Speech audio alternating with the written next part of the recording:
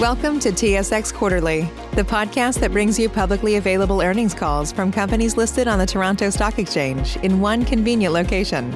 Gone are the days of looking through confusing websites. You'll find the important information right here. Enjoy the call.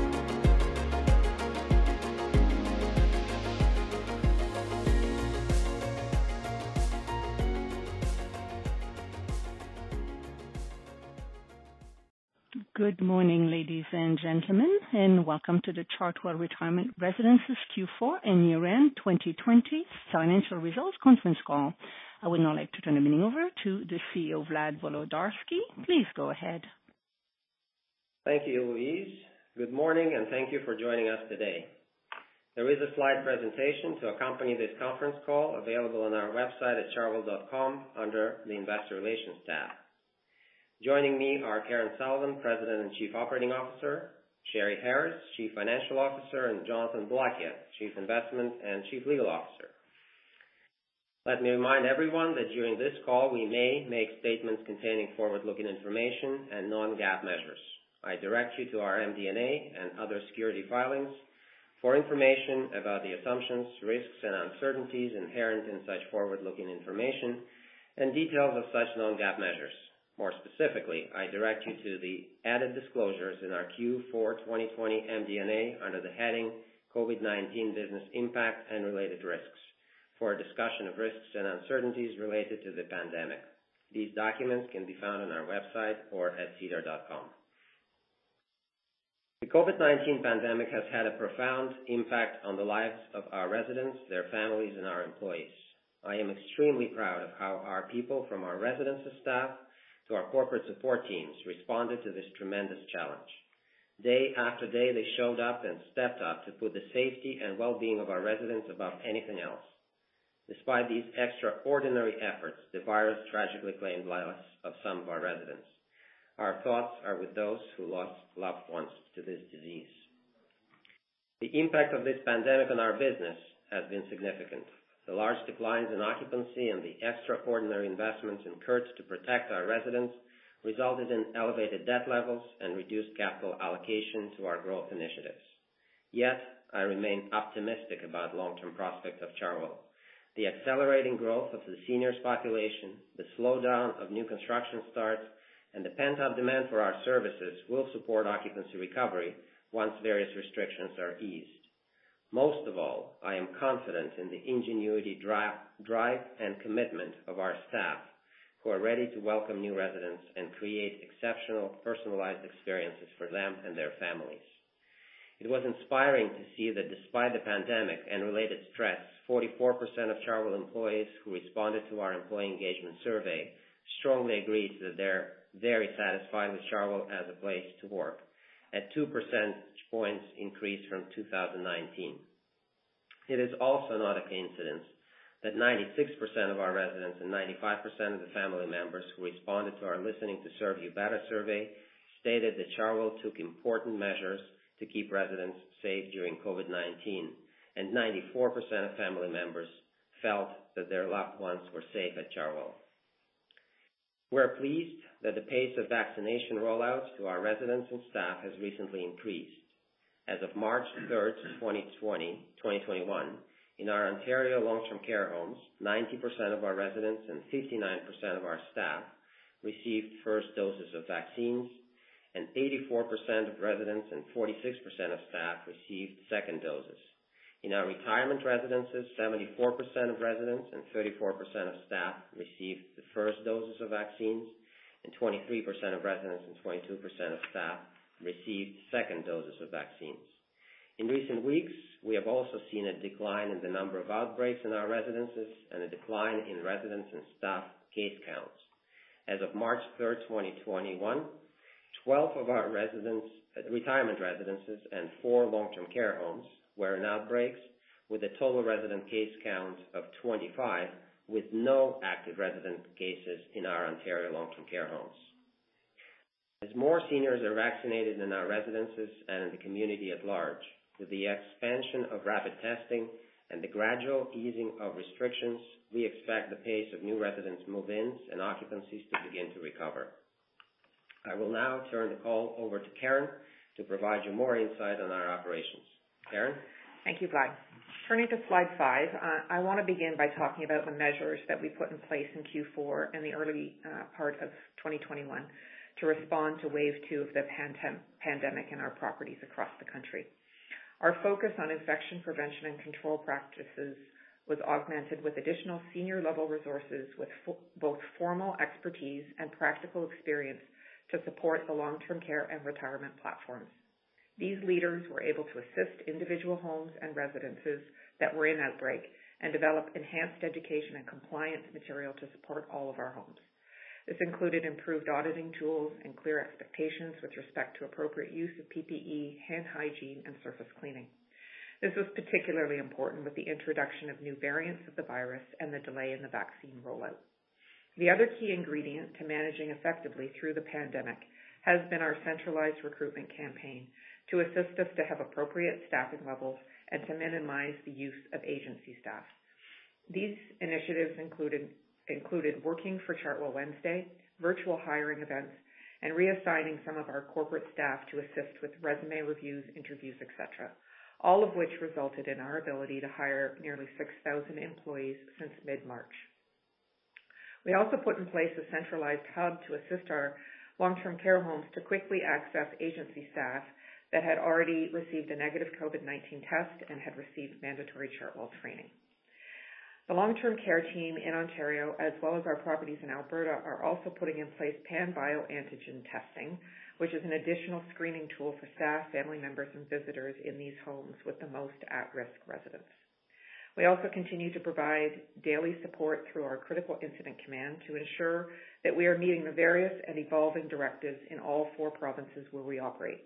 In addition, our 24/7 hotline, operated by registered nursing staff, fielded almost 10,000 calls from our homes throughout 2020. We also continue to provide a consistent supply of approved personal protective equipment to our homes through both our regular supplier as well as sourcing our own products so that we can ensure timely distribution and take advantage of more stabilized prices as production improved. I'm pleased to say that based on all of these efforts, we have significantly reduced the number of outbreaks and case counts as just described by Vlad. I'm especially proud of our long-term care team in Ontario who worked closely with their partners from local hospitals and public health units and received many compliments about their response, including one ministry official who, in the early and most crucial days of an outbreak, said, and I quote, "I am blown away with the magnitude of work done by the home in the last 24 hours. I have never seen anything like it."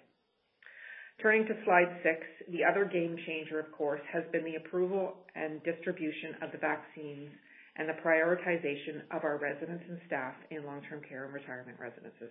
As Vlad mentioned, this has led to almost all of our LTC residents, it's actually all now, and almost all of our long-term care residents and 3/4 of our retirement home residents receiving at least the first dose of the vaccine. It has been so encouraging to see the immediate effect this has had with the number of homes and in particular the number of active cases declining dramatically from the height of wave 2 just over 6 weeks ago to today, where we have no residents in long-term care and only a small number in our retirement residences who are considered active cases. We are also working hard to ensure that as more vaccine doses become available, that our staff and residents have all of the information and facts they need to decrease the number of people who refuse to be vaccinated. This vaccination awareness campaign includes videos that staff can access at the home or through a QR code on their smartphone device. Turning to slide 7, I now want to talk about our recovery initiatives that we have and will continue to put in place to begin to welcome new residents to Chartwell Retirement residences across the country. There is no one more qualified to help seniors understand the benefits of living in a Chartwell Retirement residence than those who live with us now. That's why our marketing efforts have been focused on testimonial videos from actual residents focused on living life together. We also just completed a Facebook Live and YouTube webinar series to provide information on caregiving during a pandemic and comparing retirement living to living at home. And based on the latest research from Ipsos, we continue to dominate in terms of brand awareness in Ontario, Alberta, and British Columbia, while scoring second in Quebec, where we have increased our unaided awareness in women over age 65 from 14% 6 years ago to a new high of 83% this year. We have also adapted our sales tools dramatically through the pandemic, including introducing technology to do virtual tours, create video content to share with prospects and their families, and allow residents to sign and send leases online. We've also updated our web pages to include suite plans and have introduced more digital collateral.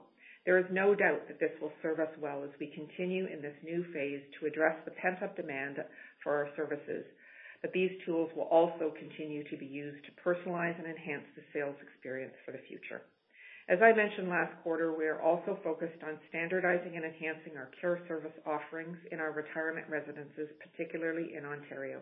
As our turnover data has demonstrated, people are staying longer in retirement homes, and we have put strategies and training in place to allow our residents to age in place and receive the support and care that they need. We're also in the initial stages of piloting virtual physician services in our retirement residences in Ontario to minimize the need to leave the home to attend a doctor's appointment and to improve the overall health outcomes for our residents. Finally, we are undertaking a staffing optimization strategy to help us to increase full-time employment in our residences and to ensure that we have appropriate staffing as care services change and evolve based on Chartwell's new Care Assist program. As we get closer to the one-year anniversary of the World Health Organization's declaration of a global pandemic, I want to end with a word of gratitude for all of the people on the Chartwell team who sacrificed their time and provided their expertise and, most importantly, dedicated themselves to truly making people's lives better throughout this unprecedented year. On March 11th, we will be celebrating being Chartwell Strong in our homes and residences across the country and recognize the efforts of these truly heroic employees. I'd now like to turn it over to Sherry to discuss our financial results. Thank you, Karen. As shown on slide 8, in 2020, net income was $14.9 million compared to $1.1 million in 2019. For 2020, FFO was $165.9 million, or 76 cents per unit, compared to $199.7 million, or 92 cents per unit in 2019. Our same property adjusted NOI decreased by $26 million, or 8.8% in 2020. Same property occupancy was 85.2% in 2020, compared to 90.1% in 2019. In 2020, same property occupancy declined 4.9 percentage points, primarily due to reduced move-in activity, partially offset by reduced move-out activity, both as a result of the pandemic. In addition to the impact of lower occupancies on our 2020 results, we've made continued investments in resident and staff safety, resulting in unfunded pandemic expenses of approximately $7.3 million. As shown on slide 9, in Q4 2020, net income was $12.2 million compared to a net loss of $11.5 million in Q4 2019. For Q4 2020, FFO was $43.5 million, or 20 cents per unit, compared to $51.9 million, or 24 cents per unit in Q4 2019. The decrease is primarily due to lower same property adjusted NOI as a result of lower occupancies, higher finance costs, and lower management fees and interest income. Turning to slide 10, I will discuss our same property operating platforms results. Our same property adjusted NOI decreased $6.3 million, or 8.6%, in Q4 2020 compared to Q4 2019. Same property occupancy was 82.2% in Q4 2020 compared to 90.1% in Q4 2019. Same property retirement occupancy was 81.4% for Q4 2020 compared to 88.8% for Q4 2019, or a decline of 7.4 percentage points, which resulted in lower revenue of approximately $14 million compared to Q4 2019. Occupancy in all of our retirement platforms was significantly reduced by lower move-in activity as a result of the COVID-19 pandemic and resulting restrictions that Vlad and Karen have discussed. This was partially offset by lower move-out activity, primarily due to reduced departures to long-term care spaces. In addition to the impact of lower occupancies on our Q4 2020 results for our retirement operations, the following factors affected our results. We have made investments in initiatives to enhance resident and staff safety and maintained and enhanced our staffing levels.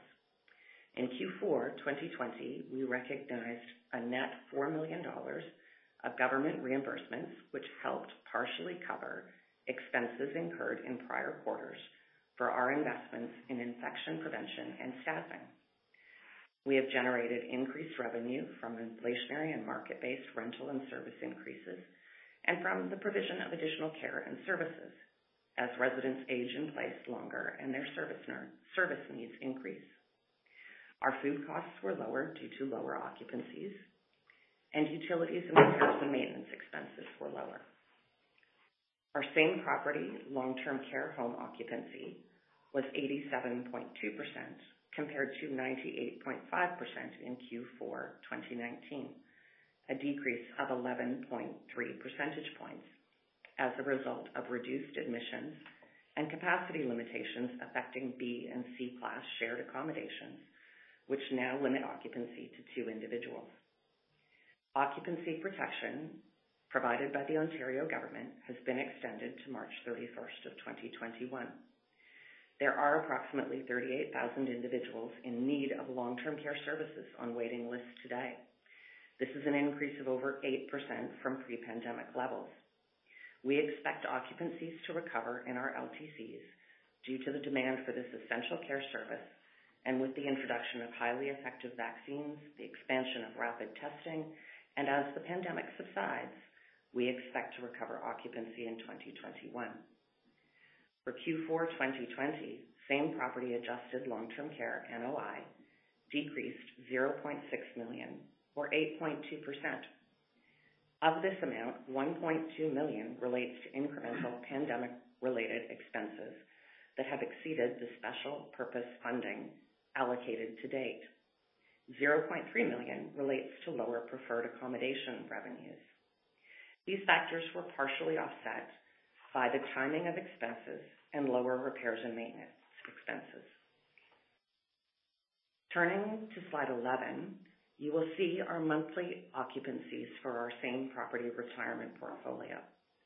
In January and February, occupancy declined 1.0 and 1.1 percentage points respectively. The pace of decline in occupancy accelerated in December through February compared to what we experienced in summer and fall 2020 due to increased restrictions on visitation, move-in protocols, resident activities, and personalized tours that occurred during the second wave of the pandemic. As Vlad noted, as more seniors are vaccinated in our residences and in the community, and with the expansion of rapid testing and the easing of restrictions, we expect move-ins and occupancies to begin recovering. We collected substantially all rent and service fees for January and February, consistent with our past experience. As you can see on slide 12, at December 31st, 2020, our liquidity amounted to $459.5 million, which included $70.1 million of cash and cash equivalents and $389.4 million of available borrowing capacity on our credit facilities. In addition, our share of cash and cash equivalents held in our equity accounted JVs was $6.5 million. At December 31st, 2020, our unencumbered assets had a value of $1 billion. Our mortgage maturities remain well staggered with an average term to maturity of 6.6 years at December 31st, 2020. Our interest coverage ratio was 2.9 times at December 31st, 2020.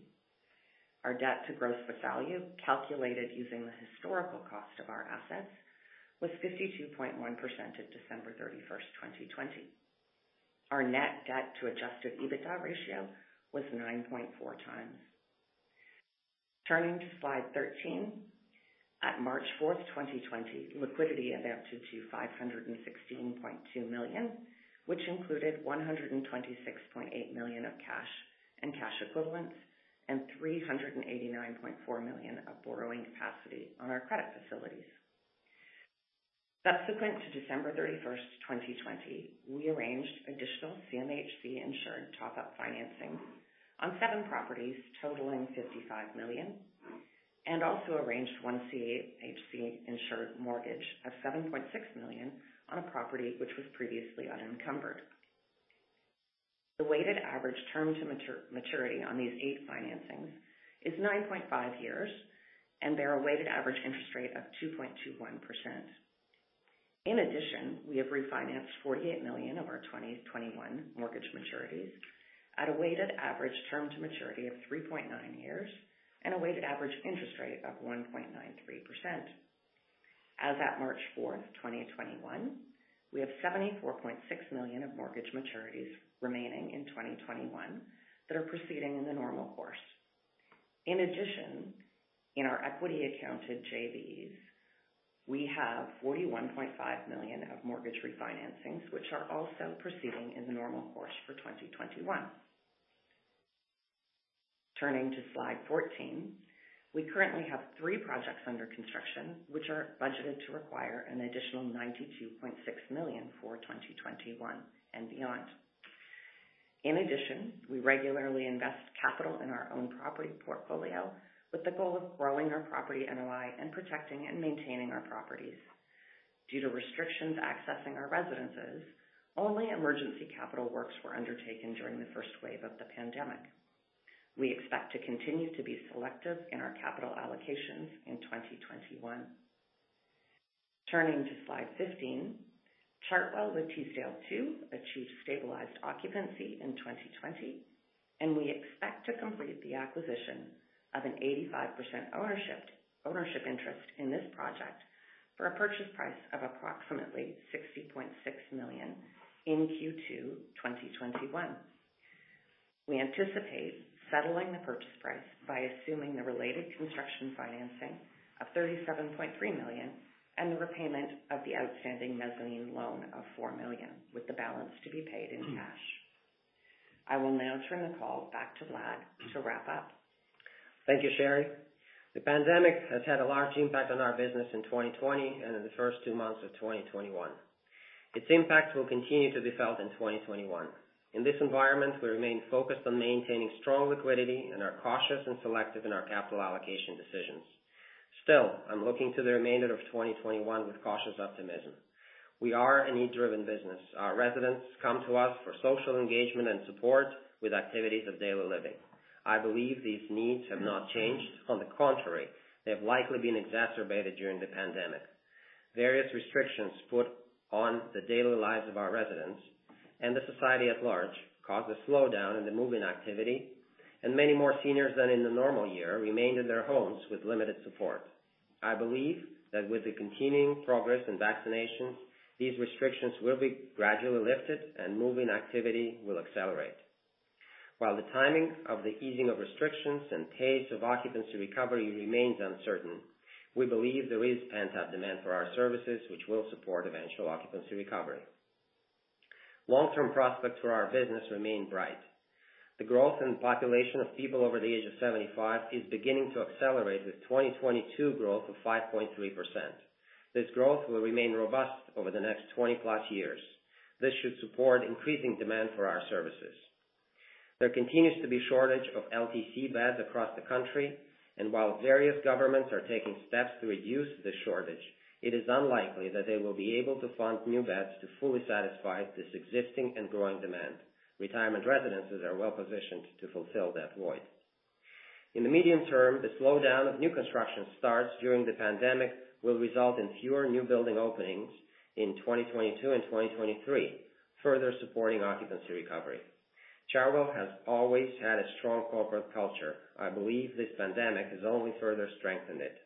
This culture, built and grown by our extraordinary people, our focus on delivering exceptional, personalized experiences to our residents, our knowledge of our customers, and our strong national brand are the key ingredients of our future success. I want to finish by thanking all of our employees, from residences to corporate offices, people who demonstrated tremendous drive, ingenuity, and commitment in these most challenging circumstances. People who volunteered in our homes in outbreaks, often staying in hotels for weeks and months. People who stopped at nothing to keep our residents, their families, and staff safe. There are thousands of individual stories of courage and sacrifice. There are thousands of expressions of gratitude and encouragement from our residents and families. To Chartwell employees, thank you for everything. Thank you for your time and attention this morning. We would now be pleased to answer your questions. Please. Thank you. We'll now take questions from the telephone lines. If you have a question and you're using a speakerphone, please lift your handset before making your selection. If you have a question, please press star 1 on your device's keypad. When prompted by the system, please clearly state your name to register your question. You may cancel your question at any time by pressing star 2. So please press star 1 at this time if you have a question. There will be a brief pause while participants register, and we thank you for your patience. Save big on brunch for mom, all in the Kroger app. Get 16-ounce packs of flavorful Angus 90% lean ground sirloin for $4.99 each with a digital coupon. Then buy 2, get 2 free on 12 packs of delicious Coca-Cola, Pepsi, or 7-Up, all with your card. Shop these deals at your local Kroger, less than 5 miles away. Or tap the screen now to download the Kroger app to save big today. Kroger, fresh for everyone. Prices and product availability subject to change. Restrictions apply. See site for details.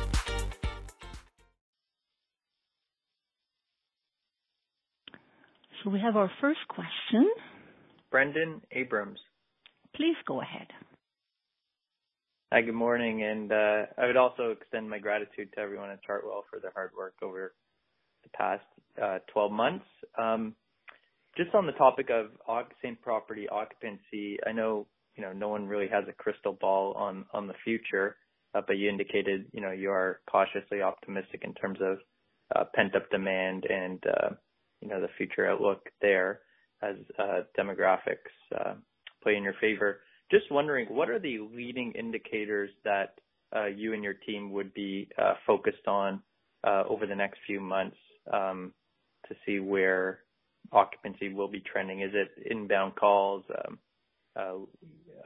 foot traffic in terms of tours, like maybe just some visibility or color there on some of the leading indicators you'll be looking at?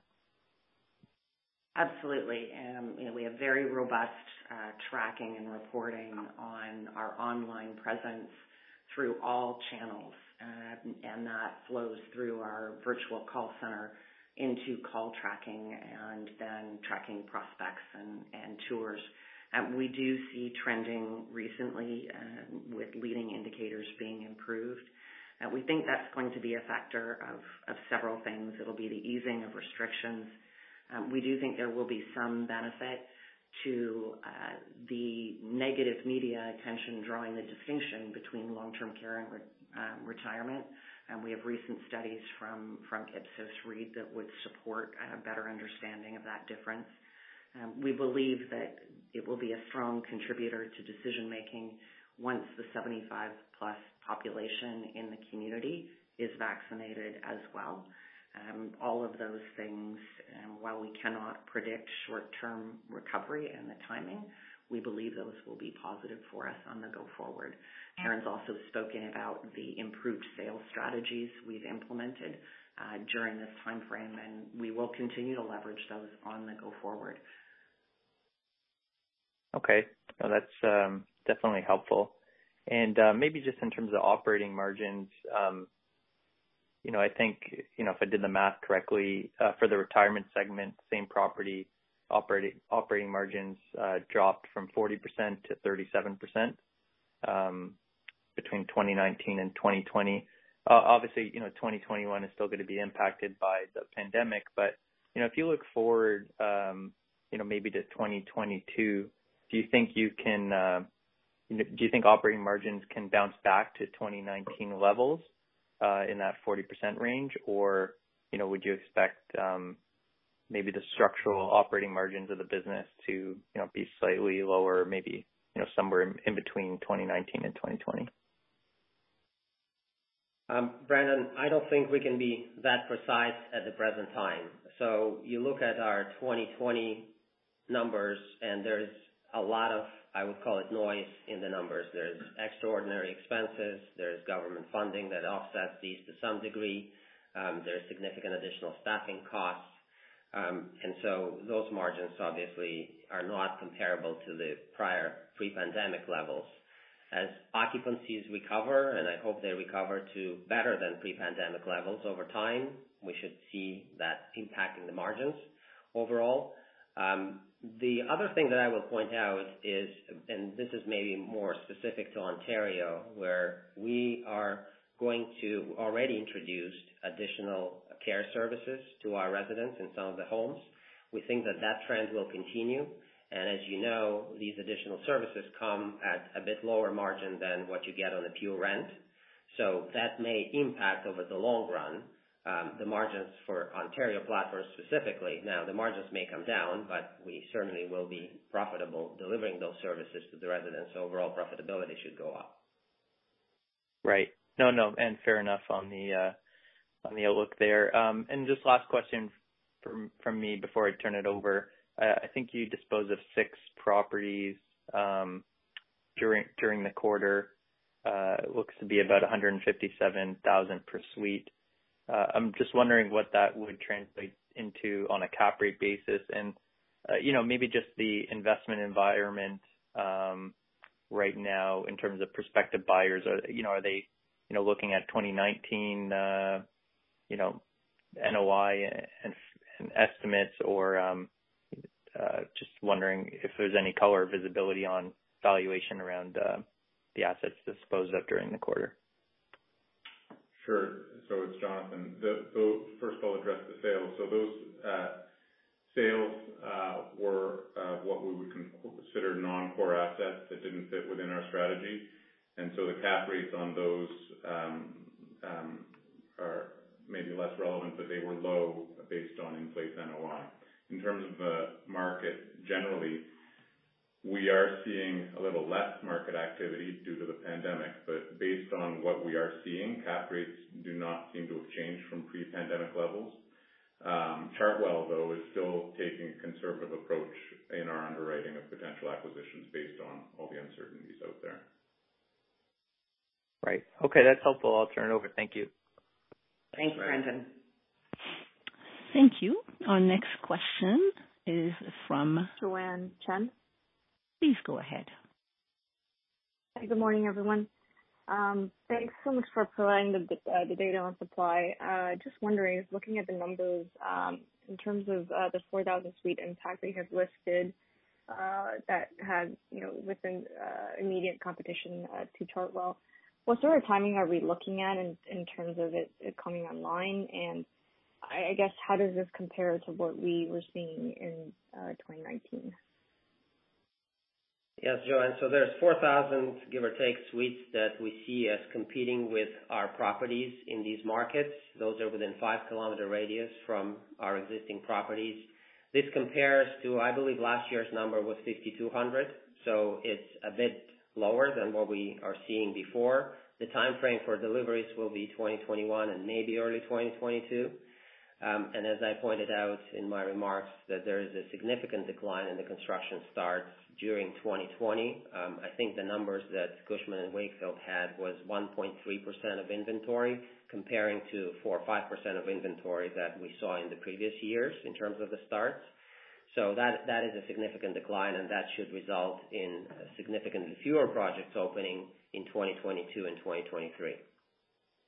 Sure, and I guess you're not seeing really, even right now, any pickup, kind of the same pace in terms of the construction right now, right? Of any development projects moving ahead?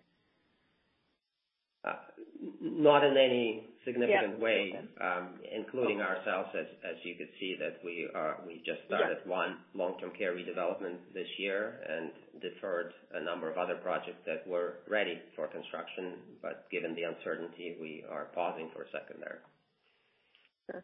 And maybe just circling back in terms of the dispositions, maybe what is your thinking now around? Is there further capital recycling opportunities for this year of potential dispositions of more non-core assets? The short answer is yes. We will always, you will see us, disposing of assets that we don't believe fit the long-term strategy for Chartwell. So that happens every year, and will continue. I will just say that predicting the timing of such dispositions is very difficult because these are non-core assets, and there is a limited pool of buyers, and we will have to take our time to determine it. So in terms of predicting the volume of these dispositions, it's really hard in the timing. Okay, no, for sure. We all want that crystal ball, right? So it's encouraging to see that, so the prospect tours are allowed in most of the provinces now.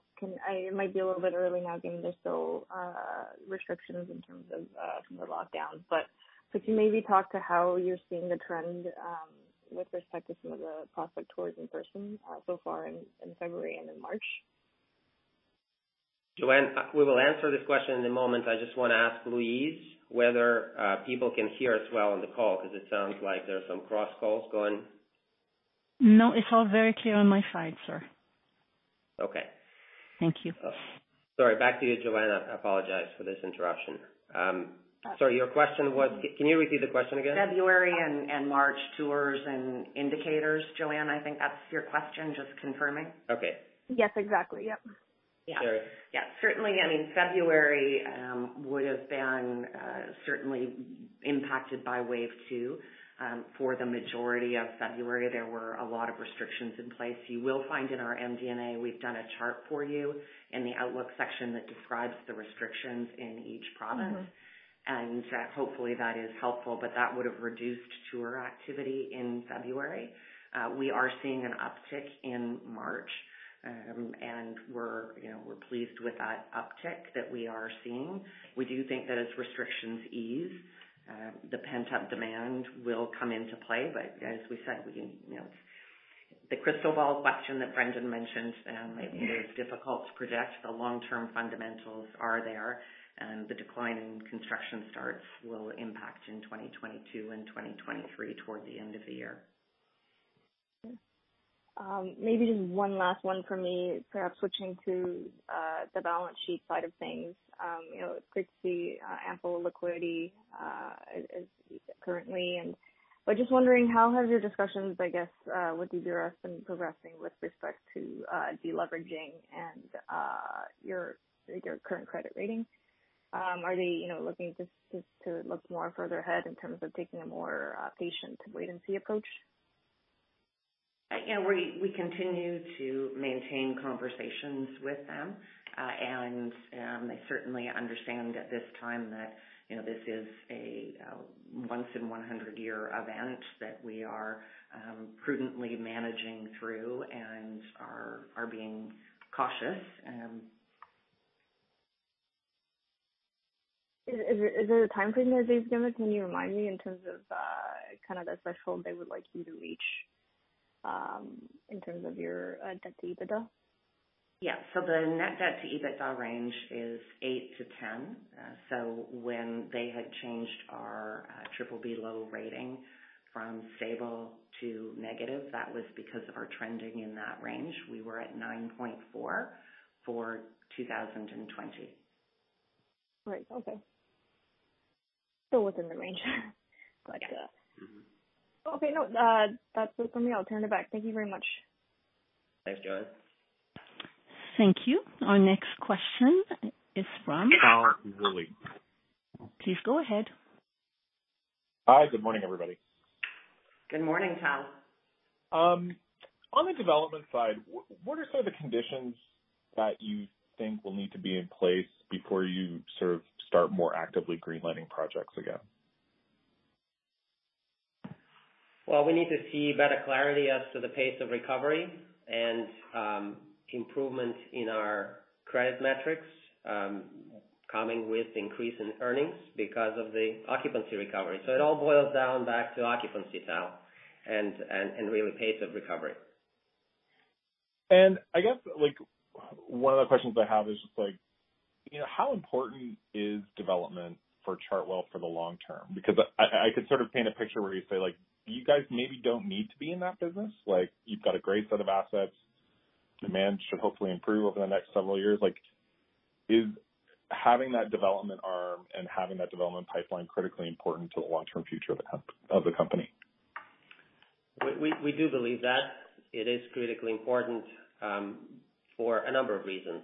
The first reason is there is a long-term need and demand for this product that will continue for a very long time that needs to be served. So it could be served by other people, I suppose, not just by Chartwell. But for Chartwell, it is important because we develop properties that we then proud to operate and that we build for ourselves that really built to our specifications, design, and functional plans that make it efficient for us to operate and, most importantly, create great experiences for the residents. Those are harder to achieve if we were just buying properties who were built by somebody else. So while acquisitions we like to do, the development we've always said was our probably more core to our external growth strategy than simply acquisitions. So for those, and obviously those developments, we see better returns that we can achieve by buying properties from other people. Now, obviously, this goes in cycles, and in some markets the answer is a little bit different. But the development is a long-term strategy for us, and the current pause shouldn't be interpreted as we are getting out of the development activities forever. Okay. And then just in your language around the occupancy recovery, like I noted in the MD&A, you sort of said it will take some time. And I guess, I just wanted to get maybe a little bit more clarity on what you meant by some. Is that meant to connote that, like, it's maybe longer than what we're expecting, or it's just that, this is it's tough, it's tough to pinpoint, the exact time frame, and so we're being sort of deliberately kind of broad in our language? Yeah, so it really is difficult. We've been in this industry for a long time, so, over 20 years, and you think back to the post-financial crisis in the U.S., and we would have had one quarter where we actually increased, once the housing market reopened, about 300 basis points in occupancy in one quarter. So we are being, we do not have the crystal ball, and pent-up demand is the unknown, and we will see what happens. This isn't the same as the financial crisis. This has been very different. There have been some significant opportunities out of that to distinguish retirement and long-term care, and we will wait and see how that proceeds. We do see week over week, now things are improving each week, particularly traffic to our website. Personal tours in the first week of March are up. So it's just too early to say with any certainty when that recovery will happen. Okay. And then just on the vaccinations, I don't know the right way maybe to phrase this question, but like how long until you think you are, sort of quote unquote done or at a target rate or at an appropriate level? Like how do you sort of like measure the, that sort of, what the targets are for that? So, it's Karen. It's been amazing in the last 2 to 3 weeks how we've gone from, I'll give you an example. In Quebec, we were at 12% of our residents, and within 2 weeks, we are closer to 80%. So it's for the first dose. So it's happening very quickly. It's hard to say exactly it's going to happen on this date, but honestly, in the next couple of weeks, I think the numbers that Vlad said are going to go up. Like in long-term care, we're very close to being there on our residents with 90% first dose, 84% second, retirement's sort of right behind them in terms of their prioritization. So I think that part is happening quite quickly. And on the staff side, is there like a target that you're like wanting to get to? And Well, yeah, again, they definitely moved the residents to the forefront, but, the numbers in long-term care are already quite high on both first and second dose. So, again, maybe, it's hard to say, but maybe more like 3 or 4 weeks. And we're looking at those numbers being quite high. Okay, that's great. Thanks, Sarah. Thanks, Al. Thank you. Next question is from Jonathan Kelcher. Please go ahead. Thanks. Good morning. Just sticking with Tal's questioning there on the vaccine. You're 90% long-term care, and at least for the first dose. And my guess is everybody's been offered it. Is that sort of the level that you think you'll get to in retirement, and that sort of level you can get to overall? Yeah, I think so, and maybe even in long-term care a little bit higher. Sometimes it can be that they came to do the vaccine and somebody was out in the hospital, or they weren't feeling great, as in they don't have COVID, but they're not having a good day. So I actually think it could be even higher than that. Where we want to always continue to push is with our staff and make sure that they are also taking the vaccine. But I think for the most part, residents are very quick to roll up their sleeves. And we are doing a lot of education and promotion of this vaccination plan with our staff. Right. So I'd assume that some people can't get it for allergies or whatever, and then so people just saying no, has that been a very small amount? It has been. We've been really pleased so far.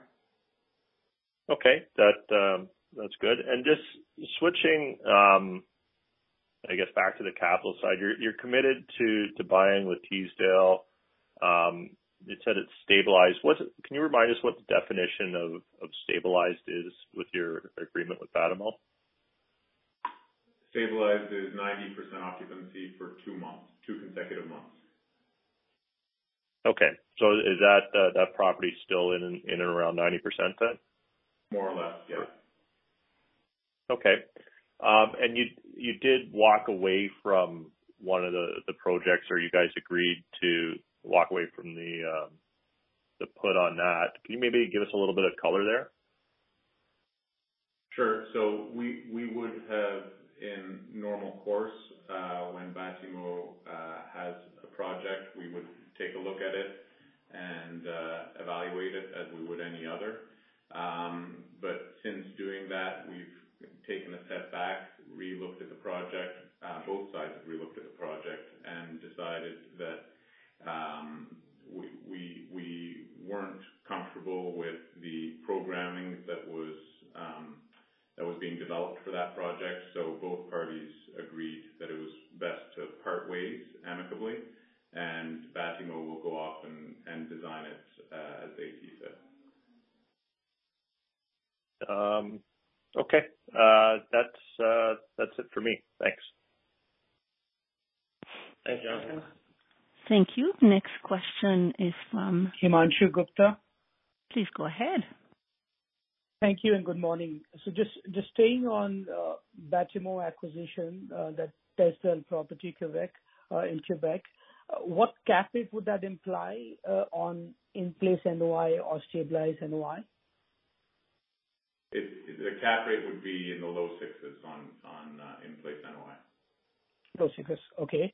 And do you think it is very closer to what it would have traded in, pre-pandemic level? Yeah, as I said, we haven't really seen cap rates move much from pre-pandemic levels, so the answer is yes. Awesome. And then if I look at, it's almost above 300,000 per suite. I mean, is that the replacement cost today on the retirement homes?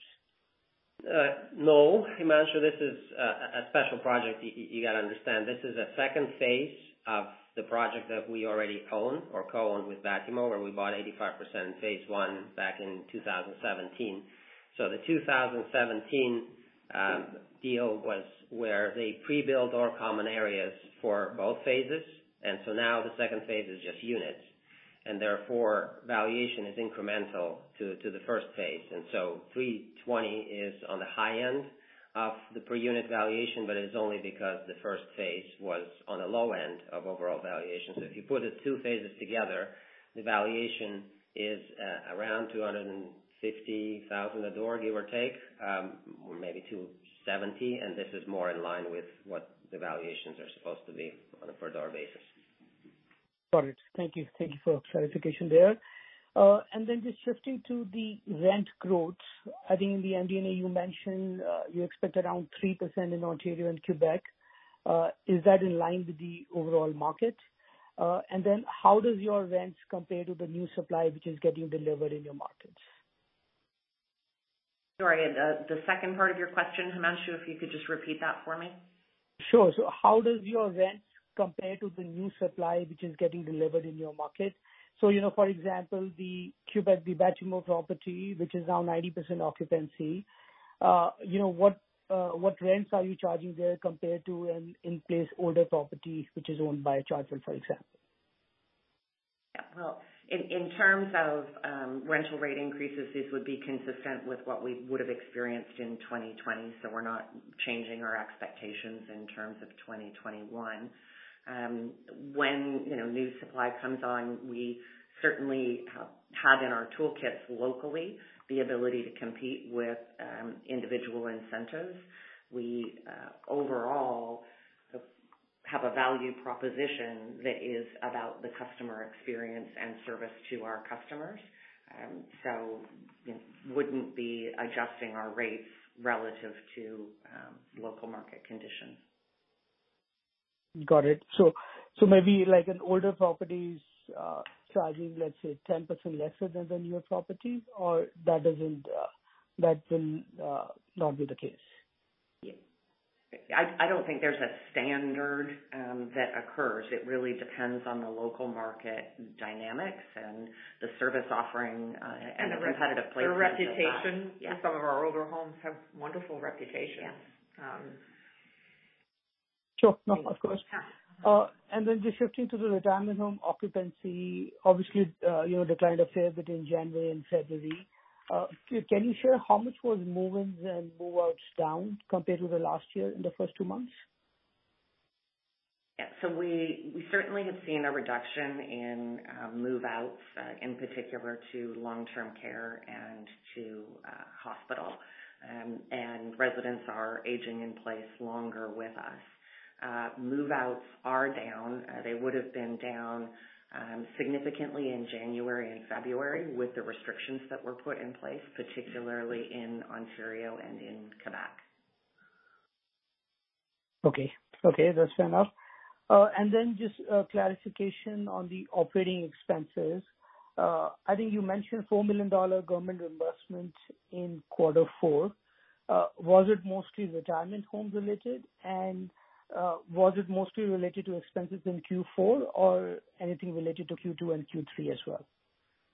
Yeah, some of that would have been, so that $4 million relates to our retirement residences, and some of that would be a recovery of expenditures that we had made earlier in the year.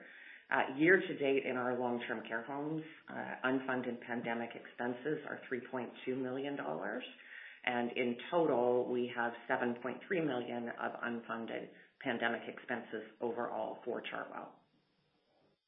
Got it. Okay, that's great. And then the last question from me, I think on the NOI margin improvement or visibility. And I know that question has been asked earlier as well. My question is more around, let's say the current staffing cost at retirement homes at 80% occupancy. Will that stay the same if the occupancy goes to 85%? What other expense items or incremental variable costs will be incurred if occupancy were to move, let's say, 5 points or 10 points from here? So we've maintained our staffing levels despite the occupancy reductions, largely to ensure we can facilitate things like extended dining times, increased disinfection, screening times. So all of our staff levels have been maintained or augmented through the pandemic as our occupancy has declined. In some cases, we've also had to access agency staff and that would have elevated our costs in 2020. We don't foresee that when we move up, we would need to add staff. What I would say, and Karen and Vlad have both spoken about this, is there is an opportunity. Our residents are aging in place longer with us. We've implemented the Care Assist program, and we will augment services where people choose to stay with us longer, and it is an appropriate placement for them. Got it. So there's definitely an element of fixed cost from here. That's great. And maybe just one last final question.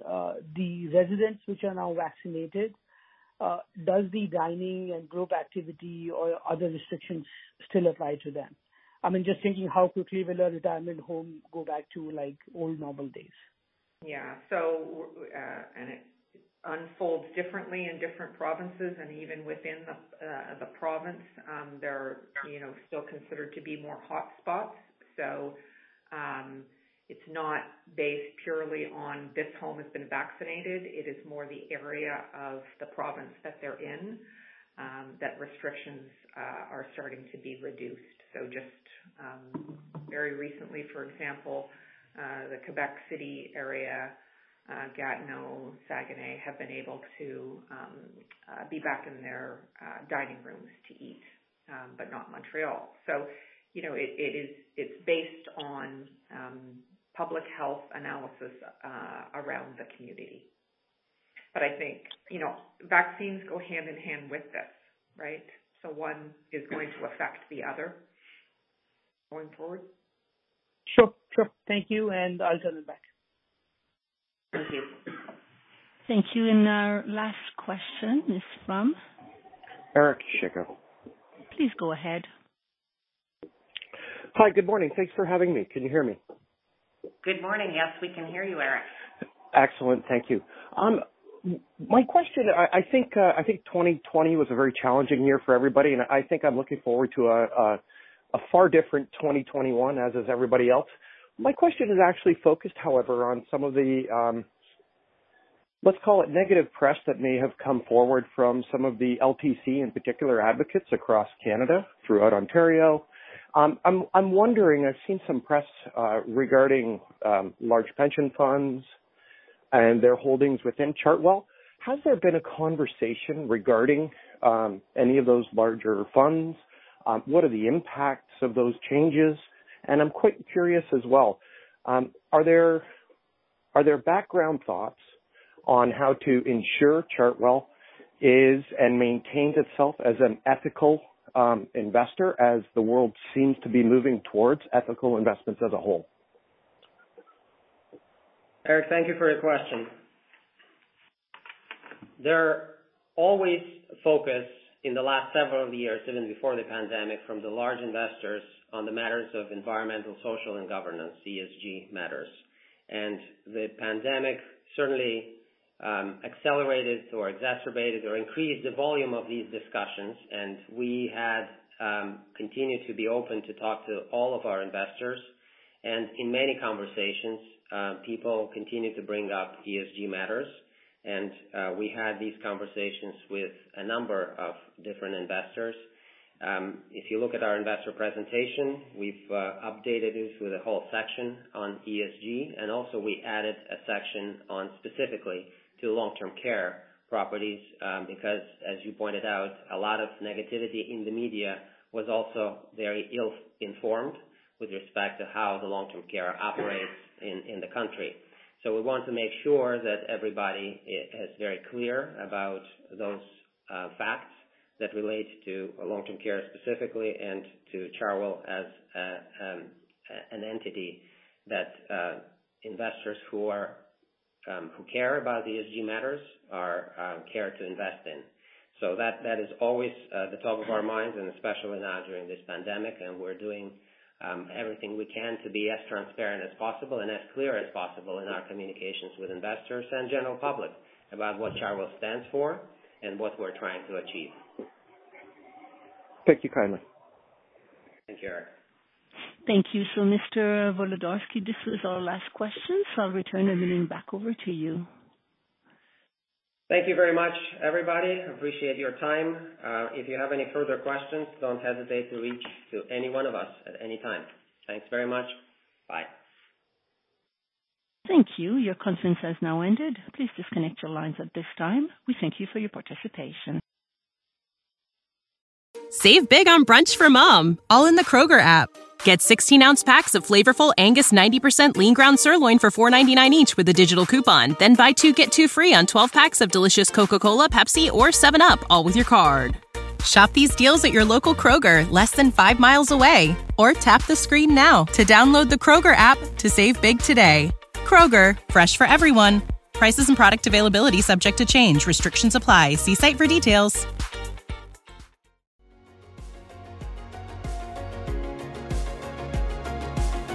Thank you for listening to TSX Quarterly. If you enjoyed the cast, remember to leave a good rating. And remember, for any additional inquiries, please consult the company's investor relations section on their website. See you next time.